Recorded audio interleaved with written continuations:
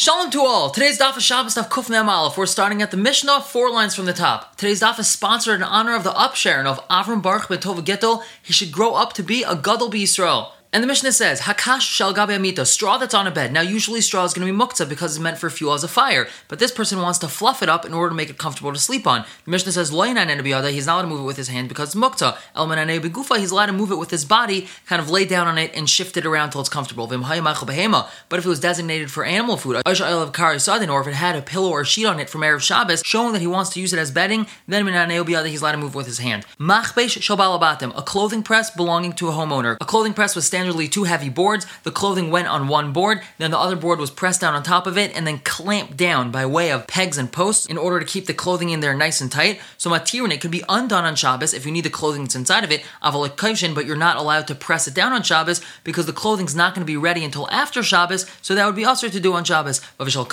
this is a launderer's clothing press, lo yigaba, you're not allowed to touch it. This is a professional machine that's actually meant to fix the clothing, to put solid creases in them, and it's clamped down so tightly that if you were to undo it, it's like stira, it's like dismantling. Rabbi Yehuda says, if it was already partially undone from Erev Shabbos, then maters kuli v'shamtai, you're allowed to completely undo it and then slip the clothing out because you're not dismantling anything, it was already partially dismantled. And the Gemara says, Amrav Nachman, hi pogla, if we have a radish that a person had and he wanted to keep it fresh, so he placed it inside the ground, milmal mata shari, if he had placed it from top to bottom, then it's permitted to pull out. The wide part of the radish is out of the ground, the narrow part's in the ground, he's allowed to pull it out because it's not moving any dirt. But milmata lamala, if it was placed in upside down and the wide part was in the ground, the narrow part sticking out of the ground, usher, then he's not allowed to pull it out. Because when he pulls it out, the dirt that's around the wide part of the radish is going to be moved, and that's usher. And Amar Vada Barava, Amri Beirav, Tanina, we have a Mishnah like Rav Nachman, not like Rav Nachman's halacha, because our Mishnah told us, Hakash al gabe mita, we have straw in a bed, Loina neu biyada, you're not allowed to move it with your hand, Almana neu begufay, he's allowed to move it with his body, if it was designated for animal food, if there was a pillow or sheet on it from already Erev Shabbos, he's allowed to move with his hand. Shma mina, tiltal minatzad, loishmei tiltal, Shma mina, we see that indirect tiltal is not a problem of tiltal, not like Rav Nachman's halacha that tells us that moving that dirt is usher. Rav Yehuda says, Hani pilpuli, peppercorn, made the chada b'kat sakina shari.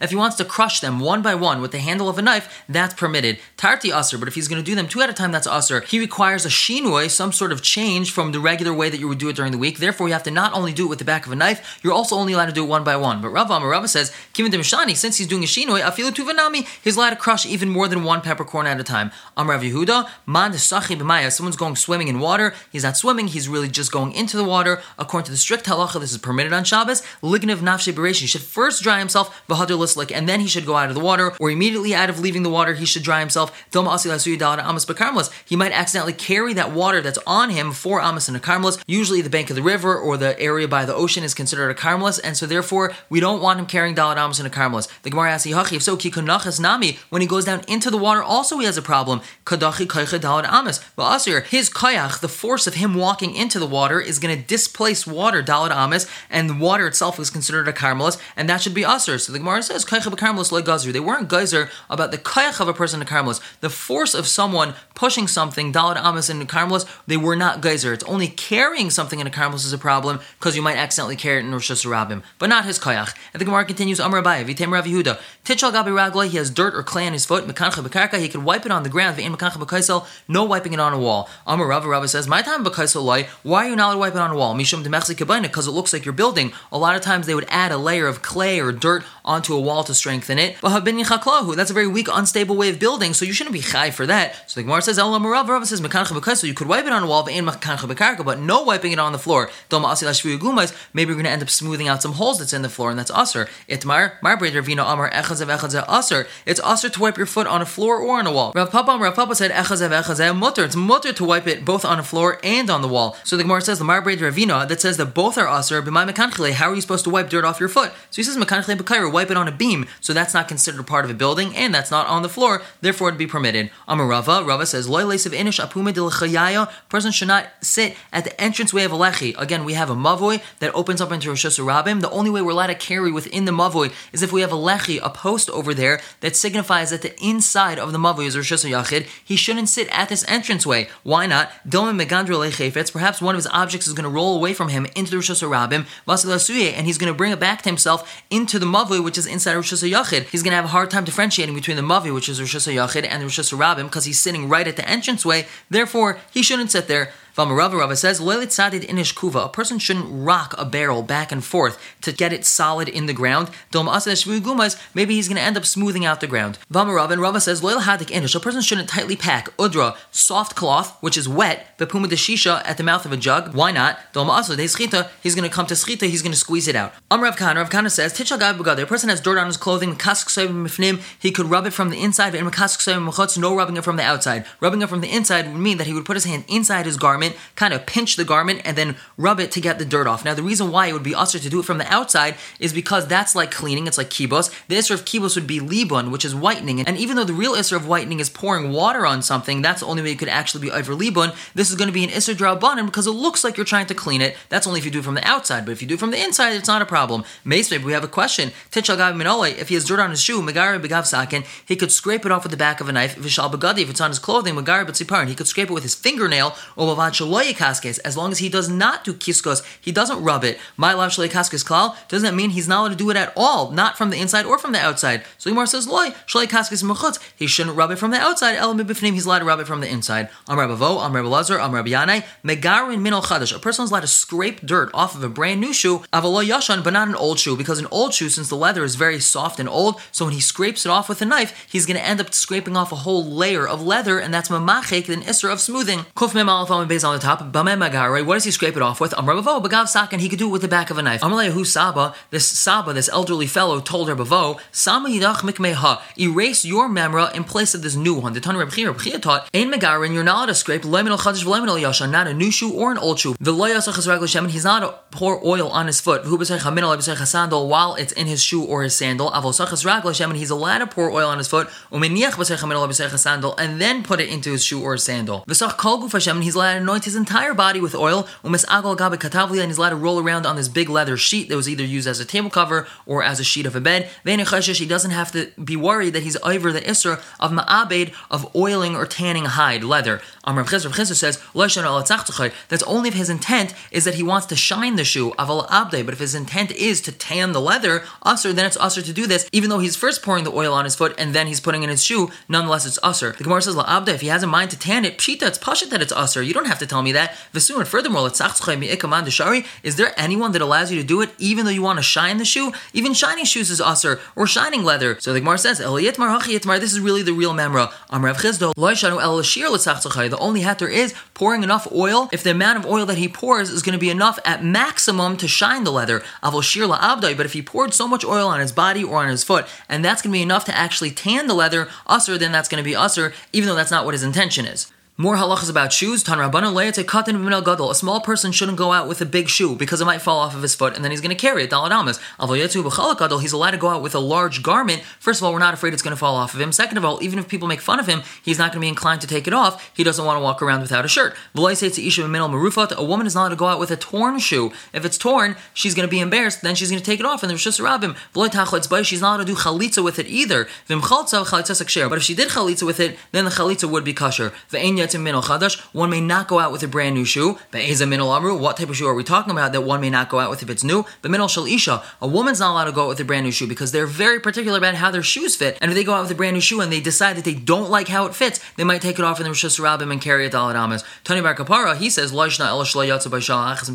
that's only if she never wore it on Erev Shabbos.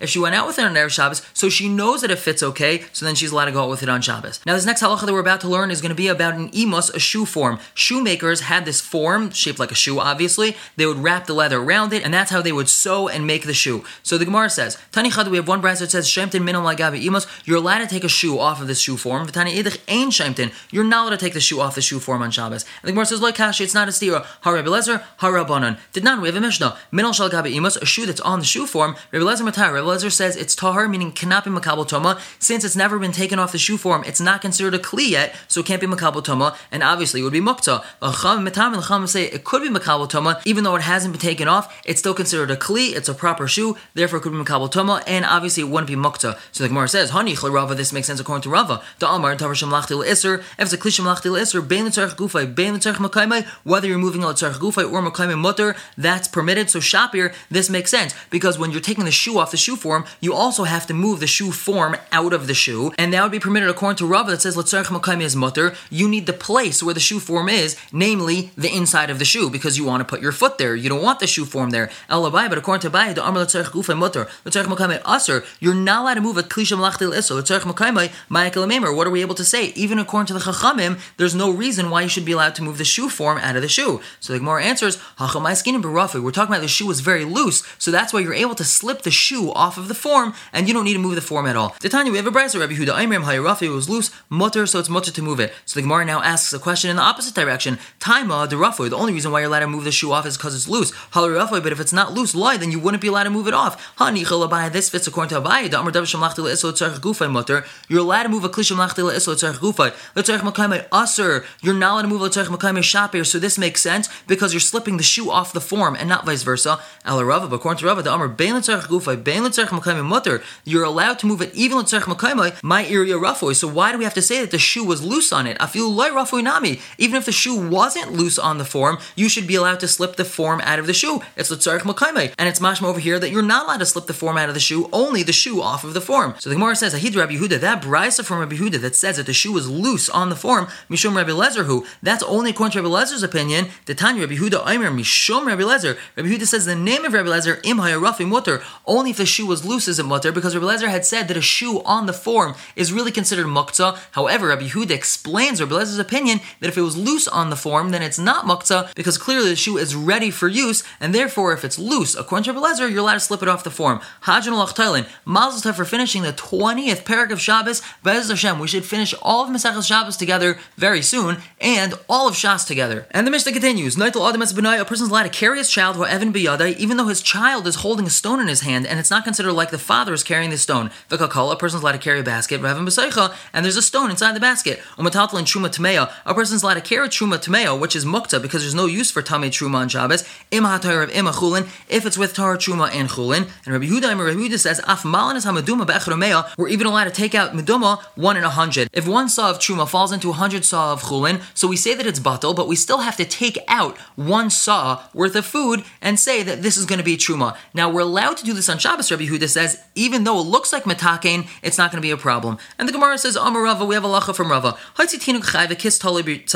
If a person carries out a live child and he has a purse hanging around his neck, chayv mishum kis, the person's chayv for carrying out the purse. Tinik meis, if a person carries out a dead child, v'kis talei b'tzavari, and this child has a purse around his neck, pater, he's pater completely. So now we're going to analyze this. Tinik chayv kis talei b'tzavari chayv mishum kis. A live child was carried out with a purse around his neck. He's chayv for carrying out the wallet. The Gemara asks, v'chayv na'im mishum tinik, he should be chayv for carrying out the child himself. So Rava Kreb Nasan Sfirle, Rava holds like Reb Nasan, Damar Chay Nesis Atzmai. A live person carries himself. We've already spoken about this previously. It's called the center of gravity. Everyone knows when you carry someone who's alive, it's much easier than carrying someone who's not alive, or even someone who's very, very sick and they're not in their complete faculties. They're very heavy, really unnaturally heavy. So we have this concept of Chay Nesis Atzmai. So when a person carries a child, he's not really carrying him, the child's carrying himself. So the Gemara says, V'levatal kis l'gabi tinik. Why don't we say that the purse is considered batal to the tinik, and the same way that the child's carrying himself, so it's like the child is carrying the purse. Mila Tanan, don't we have a Mishnah? As a chayba mita, pater afal mita. If someone carries out a live person on a bed, not only is he pater for carrying out the person, he's also pater for carrying out the bed. Sham mita tefillah, because the bed is secondary to the person, and so too, the purse should be secondary to the child. So the Gemara answers, mita l'gabi chayim avatli, a bed in reference to a person laying on it, that's going to be batal, because the bed is servicing the person. Kis l'gabi tinik lem avatli, but a purse onto a child, that's not going to be batal, because the purse doesn't really have anything to do with the child, so therefore, the father is going to be chayiv for carrying the purse and not the child. And now continuing to analyze Rava's halacha, tinik mesu kis tolei b'tzavari pater. If he's carrying a dead child and he has a purse around his neck, so he's going to be pater on both of them. The Gemara says l'chayiv mishum tinik, he should be chayiv for carrying out the child. The Gemara says Rava krab shimon sfirulei. Rava holds a krab shimon. The Amar kam malacha shein tzricha l'gufa pater oleh. It's a malacha shein tzricha l'gufa. Carrying out the child is not really necessary, and he's going to be pater. And Rashi explains, and the purse also is considered secondary because the father is so distraught that his child died, he's not thinking about the purse at all. Therefore, he's going to be pater for the entire malacha. Now the Gemara says, Tanan, our Mishnah told us, a person is allowed to carry his child with a stone in his hand, and he's not chayiv for carrying the stone. So why, according to Rava, is a person chayiv for carrying this purse when it's around the child's neck? So Amrit Bei Rabbi Yana answers, our Mishnah is talking about a very unique halacha where the child is longing for his father. Rashi says the child is actually going to get sick if the father doesn't carry him. So the father's in a quandary. On one hand, he wants to hold the child so he doesn't get sick. On the other hand, he doesn't want to hold the stone. And if he tells the child to put the stone down, the child's going to scream and also get to this level level of sickness that Rashi is describing. So therefore the Chachamim relax the prohibition of indirect tiltul in this way, and we say that in this specific case, it's not considered like the father is carrying the stone. So the Gemara says, Yachi, if so, Kuf Mem Beis Amud Aleph on the top, my area Evan. So why are we talking about that there's a stone in the child's hand? Afilu Din or Nami, even if he had money in his hand, it shouldn't be a problem. Alama Rava, why does Rava say, Lashanu al Evan? The whole Hatter Ever Mishnah is only when there's a stone in the child's hand. Aval Din or Usr, if he's holding money, then it's Usr. So the Gemara answers, Evan, Inafla, if the stone falls out of the child's hand, the father's not going to end up picking up the stone. He'll just tell the child, okay, we'll get it later. But dinar, if the child's holding money, enough if it falls, then the father's going to want to go pick it up because he doesn't want his money to get lost. We have a brayta just like Rava. A person goes out to the Rishus Rabbim and he has his clothing folded and placed on his shoulder, and he's holding his shoes and rings, so he's going to be chayv for carrying them. But if he's wearing them, he's pater because it's part of his clothing. If a person carries out someone else, Reuven carries out Shimon, and he's wearing his clothing, and his shoes are on his feet and his rings are on his fingers, pater, so Reuven's pater for carrying out Shimon. However, if Reuven carried out Shimon while Shimon was holding his stuff in his hand and his clothing was folded on his shoulders, chayiv, so he's going to be chayiv. So he sees halacha like Rava, that if one person is carrying someone else and that other person is carrying an object, so then you're going to be chayiv for that, unless it's a case of a child that has gaguin for his father. Everyone should have a wonderful day.